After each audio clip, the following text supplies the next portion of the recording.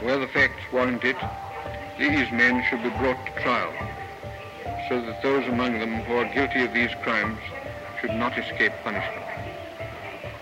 In 1945, the Allied powers prepared to hold the Nazi leaders accountable for the crimes committed during World War II. Richard Sonnenfeld sat down with a man whose name was as synonymous with Nazism as Hitler or Himmler. The subject of the interview, Göring, denied any culpability for the Holocaust or the war. Sonnenfeld was unimpressed, dismissing him as a hand-wringing witness who was trying to whitewash his past. But Göring continued with his denials, even producing a list of Jews he had helped escape the Nazis. His story seemed ridiculous to captors until a new interrogator arrived, Victor Paschkis. His aunt had been smuggled out of Germany, and he had little trouble remembering the famous name of the man who had assisted her. It was Göring. But this wasn't Hermann, Hitler's number two. Paschkis and Sonnenfeld were sitting with his younger brother, Albert, a man wrongly accused of being a Nazi, when in fact, despite his brother's role in the regime, he had spent years battling against the Nazis. In this episode, I explore the story of the Göring brothers, Albert and Hermann. The Görings were a well-to-do family from northwest Germany. Their father Heinrich grew up during an exciting era as the Germanic-speaking states unified into a modern country. The process had been masterminded by Otto von Bismarck, who after the so-called carve-up of Africa, appointed Heinrich, a former cavalryman, as the first commissioner of Southwest Africa. The native people did not welcome this foreign encroachment in their land, and conflict followed.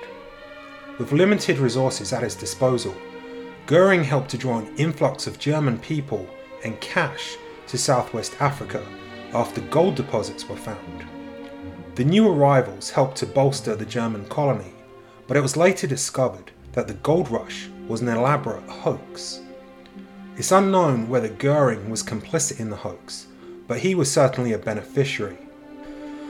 The native Herero and Namaqua were on the opposite side of the spectrum, as the gold rush led to further ethnic conflict with settlers that resulted in what is now regarded as a genocide committed in Southwest Africa some 50 years before the Holocaust. Around this time, Heinrich Göring was widowed, but shortly thereafter he married a Bavarian peasant named Franziska Tiefenbrunn. The duo had 5 children, one of whom, Hermann, was born in 1893, while his father was stationed in Haiti. His mother returned to Germany to give birth, but within weeks she was back in Haiti, and it was 3 years before she saw her son again. In the meantime, he and his siblings were raised in a castle owned by a family friend, Hermann Eppenstein, who was a Jewish businessman. He was Hermann Göring's godfather and de facto parent, but it was an unorthodox situation. Heinrich Göring spent most of his time overseas, while his wife Franziska periodically returned to Germany and lived with her children in Eppenstein. Unsurprisingly, rumours of an affair became widespread, and these only intensified in 1895 when she gave birth to Albert Göring, a child with an uncanny physical similarity to Eppenstein. Decades later, Albert's family revealed that he claimed to be the biological son of Eppenstein. Historians have disputed this, as his mother was in Haiti at the time he would have been conceived. But true or not, crucially, Albert seems to have believed Eppenstein was his father, and this belief may have had an effect on his later actions. Paternity apart, the two Göring boys were quite different. Hermann lapped up tales of martial valour that Germany as a whole had adopted from the militaristic and nationalistic Prussian regime that led the unification drive. He was bombastic, playful, good at sports, and keen to follow his father into the military. He wore a child's version of the Boer uniform and dressed up as a knight during playtime. But he lacked discipline, and he ran away from military school, feigning illness, as he struggled to cope with the regimented lifestyle. In contrast, Albert was a quiet and studious kid. In the words of Hermann, he was melancholy and pessimistic, but a good fellow. In 1913, the unusual living arrangement came to an end, as Eppenstein announced his intention to marry Elisabeth Schandrovich Edel von Kriegstrup. The Görings were asked to leave, and they moved to Munich. Months later, Heinrich Göring, who by this time had become an alcoholic, died. It's worth noting that prior to this, the Austrian Emperor Franz Joseph I had bestowed a title upon Eppenstein, making him a noble. It was an act that may have played a part in the fate of his own heirs decades later. In 1914, World War I erupted. At the time, Hermann was 21, his brother Albert 19, and like most men of their generation, the two brothers went to war. For Hermann, it was a chance to live out his childhood fantasies of valour and conquest. He found himself in the front lines, but his body struggled to cope with the damp conditions of trench warfare, and he was hospitalised with rheumatism. While he was convalescing, an old friend, Bruno Lurzer, suggested he join the newly formed Air Corps. Göring put in a transfer request which was rejected, but stubborn as ever, he defied his commanders and just inserted himself into the Air Force, even flying with Lurzer in action. His absence from the infantry was detected, and he was confined to barracks before eventually being allowed to join the Crown Prince's 5th Army. He received an Iron Cross for his service, and over the next few years he received more medals, on his way to a reported 22 air victories. But he also suffered setbacks. Injuries sustained in 1916 caused him to miss a year of action, during which time he stayed at the Eppenstein Castle, where he was raised as a child. He came to refer to Eppenstein's new wife as his godmother, thus emphasizing the closeness of the relationship between him and the Jewish businessman who was effectively his surrogate father. Albert's war story wasn't as eventful, but he also served in the trenches as a signalman. He was injured at Ypres in 1914 and sustained a bullet wound just before the end of the war in 1918. Despite his setbacks, he was promoted to communications unit leader and awarded the Iron Cross. But in 1918, with Germany racked by food shortages and revolutionary movements, the war came to an end. Like many in the German army, Hermann Göring saw the armistice as a betrayal of the military by the civilian government. He defied orders to surrender and had his men deliberately crash their aircraft rather than turn them over to the victorious Allies. After the war, Albert returned home to Munich, where he enrolled at the Technical Institute to study engineering. On campus, anti-Semitism was rife.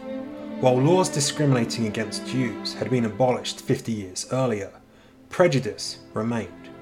Indeed, the so-called stab-in-the-back hypothesis about civilian leaders costing Germany the war tied their actions to an imagined anti-German conspiracy orchestrated by communists, Republicans, and Jews.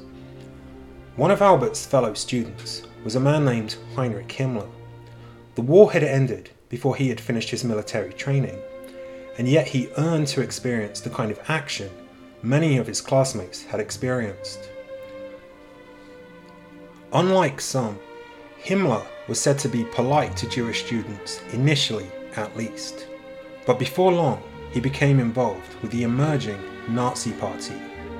Albert, from the outset, was an outspoken critic of the fascists.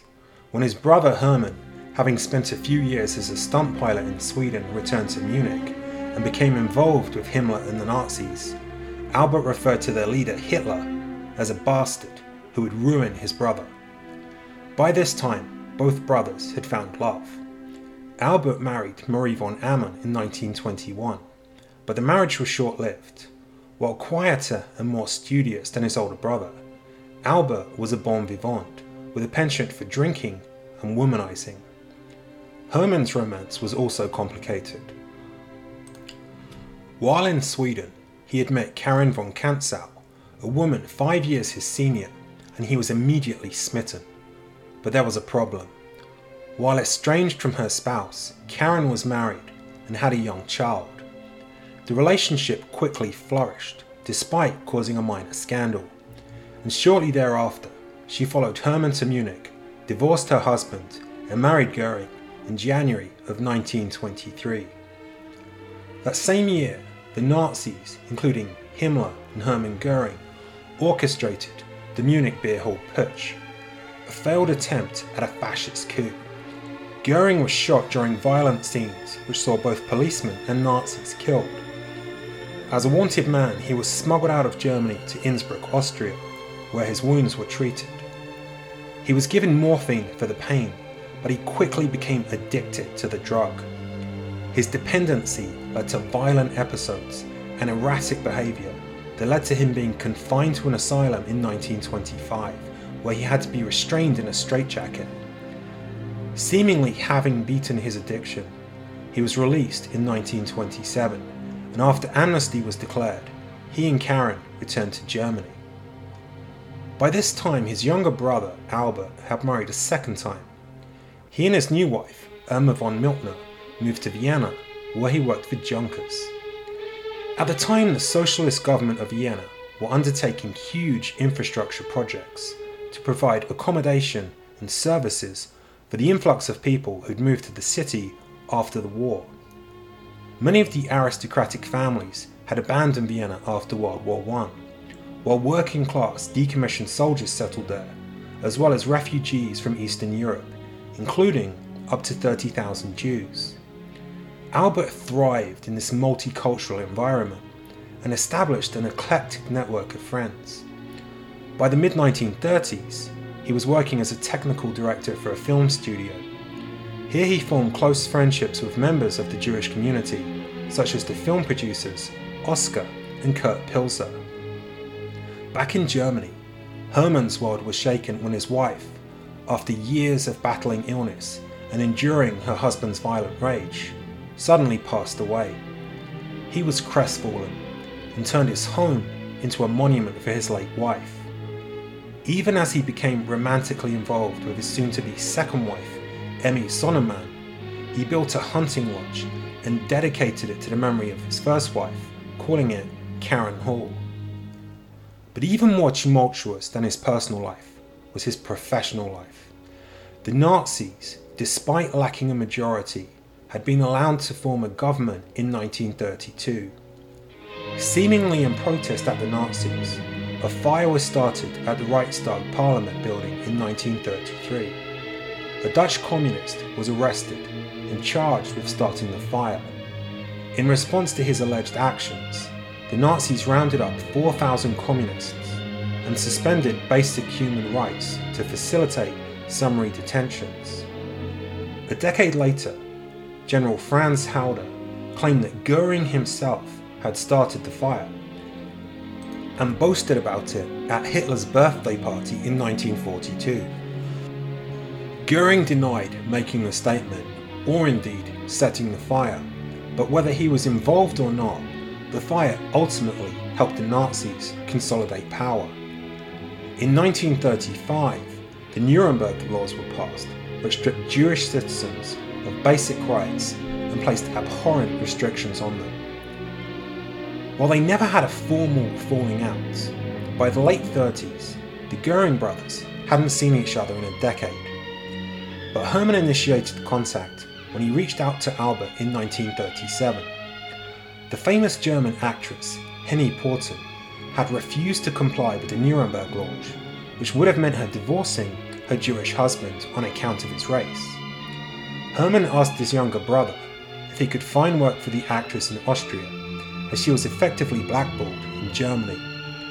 Albert managed to arrange a movie contract for Porten at the Tobisch Sascha studios, but any respite for Hedy and other Jewish exiles and their families was short-lived, with Nazi Germany annexing Austria in 1938.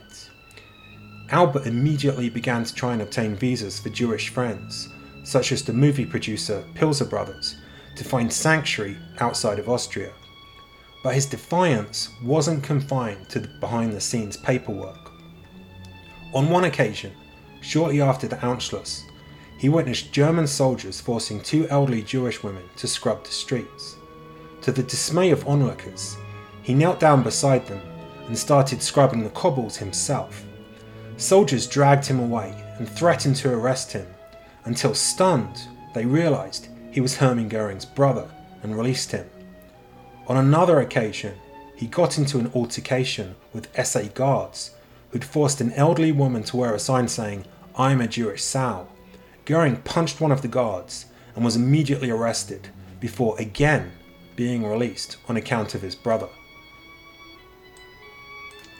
By this time, Eppenstein had passed away, but his widow was alive and deeply concerned about the fate of Albert due to his defiance of the Nazi regime. Hermann Göring visited her at his childhood home in 1938. He took the opportunity to award her lands and factories that had been requisitioned by the Nazis from Jews who'd been driven into exile. It was a bizarre situation.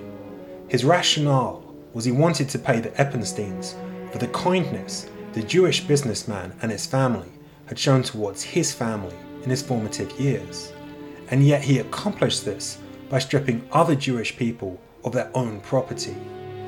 In return for the land, Elizabeth Eppenstein transferred ownership of the castle where he'd grown up to Hermann Göring and his sister.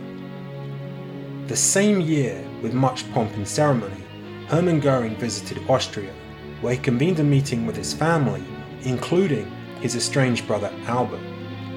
It was a chance for Göring to demonstrate his power to his siblings, and he reportedly offered to grant each sibling a wish.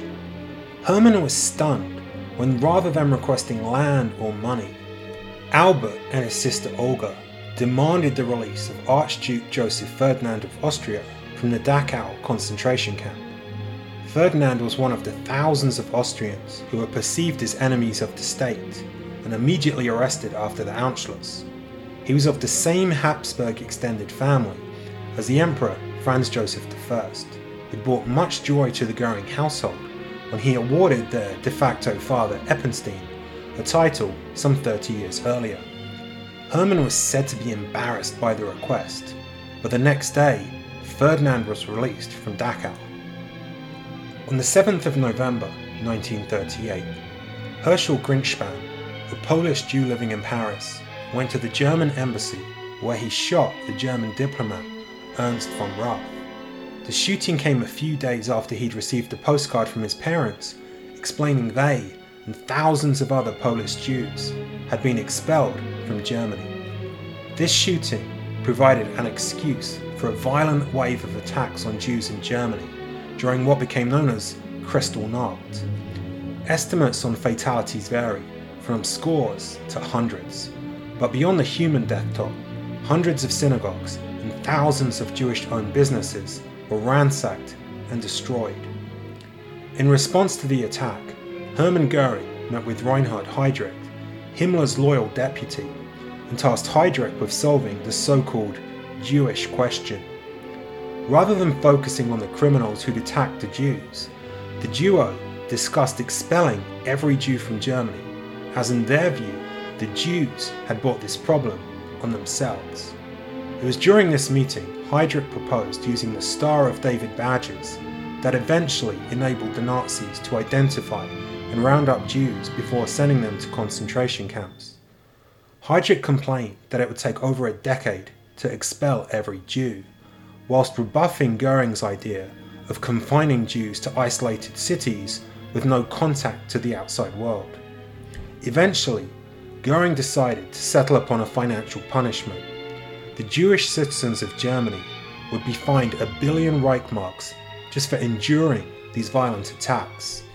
He then said, "The swine won't hurry to commit another murder. In general, I must say once again, I should not like to be a Jew in Germany." Kristallnacht and its aftermath brought Göring back into contact with an old Jewish friend, Hugo Rothenberg. Born in Germany, Rothenberg migrated to Denmark, where he became a wealthy leather industrialist. After World War I, Hermann Göring, during his post-war jaunt in Scandinavia, came to Rothenburg seeking a loan. Rothenburg obliged, and upon returning to Germany, Göring wrote to him, "As a result of your solicitude, I have an unsettled account with you, which I look forward to being able to repay in order to demonstrate my gratitude. With heartfelt greetings, I remain yours, gratefully." Having seen the impact of the Nuremberg laws and the events of Kristallnacht, Rothenburg bravely made his way to Berlin in late November 1938 and sought a meeting with his old friend Göring. Rothenburg hoped he could persuade his powerful friend to bring an end to the persecution of the Jews. And Rothenburg didn't hold back, as he provided specific evidence of numerous anti-Semitic crimes, most of which Göring acknowledged as simply being harmful to the German economy, and events that he said would not be repeated.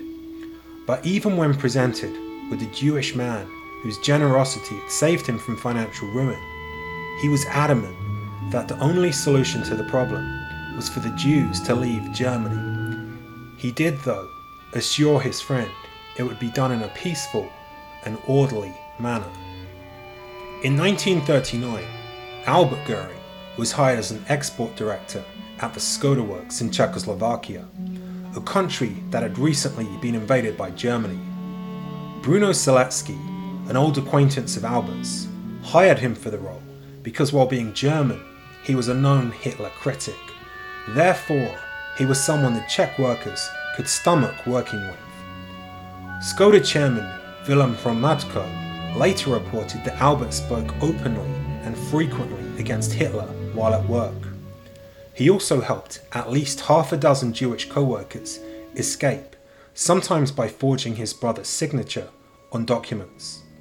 He also provided the Czech resistance with accurate intelligence on the impending invasions of France and the Low Countries. More brazenly, he would seek slave workers from the German concentration camps, then stop the truck carrying them en route to the plant and allow them to escape. This also claimed that he encouraged workers to sabotage equipment in the factory to disrupt production at a plant where tanks and guns were being manufactured. Unsurprisingly, Albert's activities did not go unnoticed, and by the early 1940s, the Gestapo were actively monitoring him when he began an affair with the Czech model Mila Klazarova. The duo married in 1942, with brother Hermann conspicuous by his absence from the wedding. By this time, Albert had settled into a pattern of making defiant acts, then seeking forgiveness or favours from his brother. The Nuremberg investigators deduced that he played to his brother's ego. Basically, he'd go to him and say, "Since you're so powerful, can you sign this one document or assist this one person for me?" Each time, Hermann would get annoyed, but seemingly wrapped up in his own sense of power, he would dutifully oblige. But things escalated in 1944, when the SS froze Albert's travel privileges and issued an arrest warrant for him. This time, his fate was out of his brother's direct control. But Hermann Göring turned to Albert's college alumni, Heinrich Himmler, and begged him to intervene in the case. The charges against Albert were immediately dismissed, though Hermann reportedly informed his brother it was the last time he would intervene on his behalf. In 1941, it was Hermann Göring who tasked Reinhard Heinrich with finding a final solution to the Jewish question, although he later argued at Nuremberg that his actual words were total solution, which he claimed meant something other than extermination. But whatever his intentions, at the Wannsee Conference of 1942, Adolf Eichmann compiled a list of not just the Jews in Germany and the occupied territories, but of every Jew in Europe, even those in neutral nations such as Ireland and Portugal. Given Himmler's ban on deportations, Heinrich said the only option was to exterminate every Jew in Europe. The idea of Hermann Göring as being something other than anti-Semitic was specifically addressed by Heinrich Himmler at an SS meeting, where he explained that the so-called Jewish problem couldn't be solved if exceptions were made for every quote-unquote good Jew favoured by particular Nazis. The race as a whole had to be eliminated without exception. Himmler's cold, sociopathic view of human beings was in contrast to many of his colleagues. But people like Hermann Göring, while claiming to be more humane, were guilty of separating the personal from the unknown. It was unpalatable to them to expressly order the death of a Jewish friend, relative, or colleague that they personally knew. But when strangers were reduced to nameless numbers on charts produced by Eichmann, they seemed to have no problem having those people imprisoned, enslaved, or eliminated.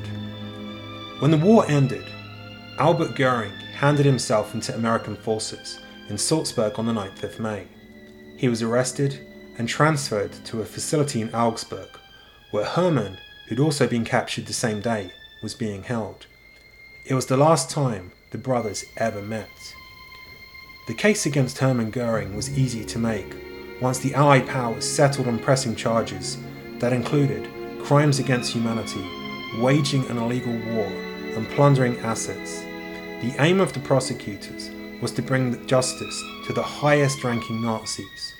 With Hitler, Himmler, and Goebbels dead, Hermann Göring, as Hitler's number 2, was easily the most prominent Nazi on trial.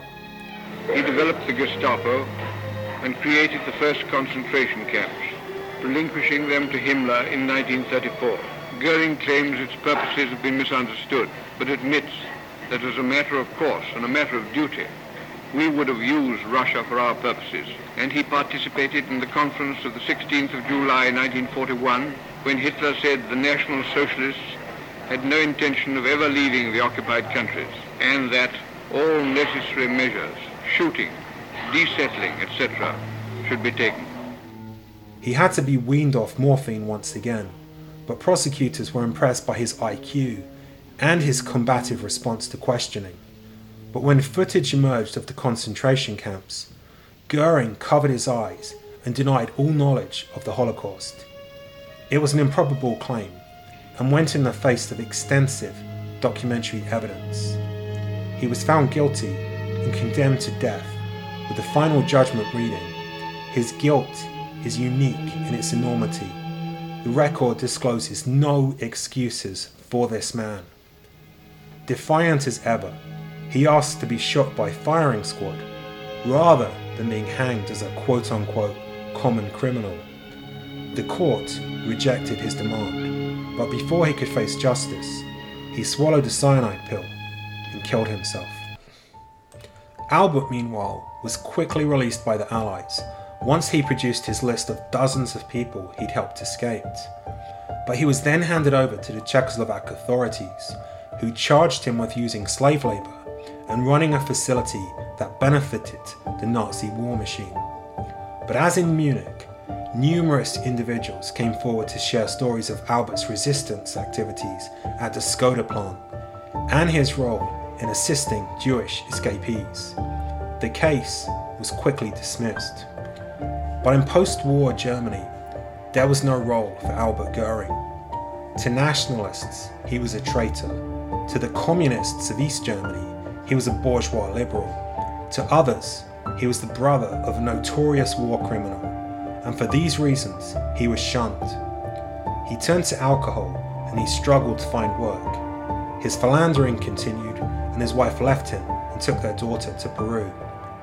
His ex-wife encouraged his daughter to write to him, and she did so routinely until age 10, at which point, having never received a single reply, she stopped writing.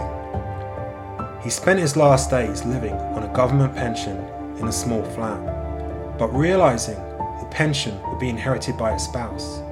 As a last act of kindness, he married his housekeeper shortly before he died to ensure she would have some financial stability after his demise.